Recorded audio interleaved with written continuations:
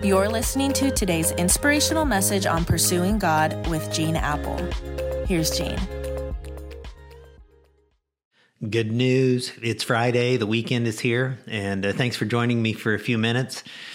Just a reminder, we're in part 2 of our relationship series this weekend at Eastside called Stress Fractures. And my message this weekend is titled, Why Can't You Be Normal Like Me?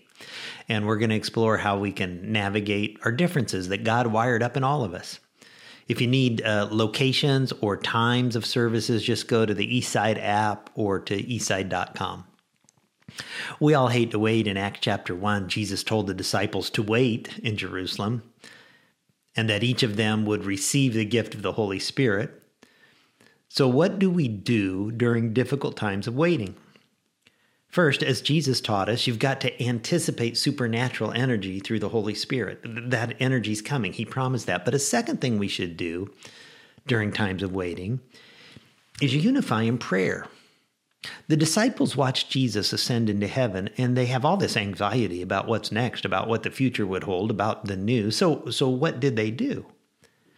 Acts 1 verse 12 begins, Then they returned to Jerusalem from the hill called the Mount of Olives, a Sabbath's day walk from the city. And when they arrived, they went upstairs to the room where they were staying. And it says they all joined together constantly in what? Prayer. They're all there. The chapter indicates there were about 120 of them. They're all together, anticipating supernatural energy that was to come. And they're all unified in prayer. One of the things that strikes me when I read the book of Acts is how many times people are together and how often they are praying together. Acts 2:1 says, when the day of Pentecost came, they were all together in one place. Acts 2:44, all the believers were together and had everything in common. Acts 4:24, they raised their voices together in prayer. Acts 5:12, and all the believers used to meet together in Solomon's colonnade. I mean, what's the term that just keeps jumping out there? It's together. This is a church that was unified, and they unified together in prayer. Does that mean they didn't have conflicts and disagreements and differences of opinion and relational bruises? Of course not. They had all kinds of conflict and problems and tensions that we read about on the pages of the Bible. But they dealt with them in a way that preserved their unity and kept them together. One Bible commentator writes that he always felt that Pentecost happened not just according to a date on a calendar, but in response to a reconciliation among the disciples. Because there were deep tensions among them during and after Jesus' ministry. There were sharp divisions and conflict among these strong-willed people. And until they were together on their knees in prayer, fully open to God and each other, the Holy Spirit could not be given. And I would just add, in 40 plus years of ministry, I've never known a contentious group to receive the power of the Holy Spirit, nor have I ever seen a church in which division and disunity prevailed receive the blessing of the Holy Spirit. As churches, we cannot be empowered until we are of one mind and heart, until we love each other just as Christ loved us, and until we heal broken relationships. Can I be very specific and direct with you in applying those words?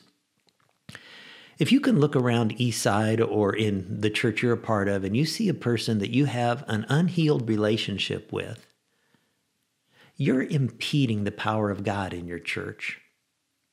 You're roadblocking some supernatural God moments. These first followers of Jesus got together, healed their relational wounds, and they got their act together. And as a result, God revealed himself as never before, and God worked in them and through them and among them, and they ended up changing the world. Let me ask you, when Jesus said those words, those very personal words in Acts 1, but you will receive power when the Holy Spirit comes on you, and you will be my witnesses in Jerusalem and in all Judea and Samaria and to the ends of the earth. Do you think any of those folks had any idea of the magnitude of what God was about to do among them? Do you think they understood that they would be writing church history and this would be their supernatural storyline? They would be witnesses in Jerusalem and Judea and Samaria and to the ends of the earth. Do you think they could see thousands, tens of thousands, hundreds of thousands of people coming to faith? Do you think they could even imagine all these little small groups of faith devoting themselves to the apostles' teaching and to the breaking of bread and prayer? Do you think they envisioned that people would be so responsive to the work of God in them that there would be no needy people among them? Do you think this monolithic group of Jewish believers could envision that God would use them to take this message across racial lines and ethnic lines? I don't.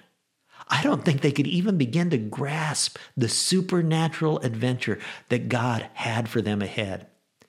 And to my Eastside family, I don't think we have any idea what supernatural experience God still has ahead for our church and the magnitude of what He is preparing to do among us. If only we will unify in prayer, come together and anticipate supernatural energy from God the Holy Spirit Himself. Years ago, I heard about an old country preacher. Over the years, he'd gradually lost his eyesight, couldn't read his Bible anymore. And so Sunday mornings, he would have someone just open his Bible to the book of Acts and the story of this supernatural church. And he would stand up and he would just put his hands on the text and say, "Do it again, God. Do it again." And that's my prayer for us, that God would do it again. Just do it again. God, this First Church is just amazing.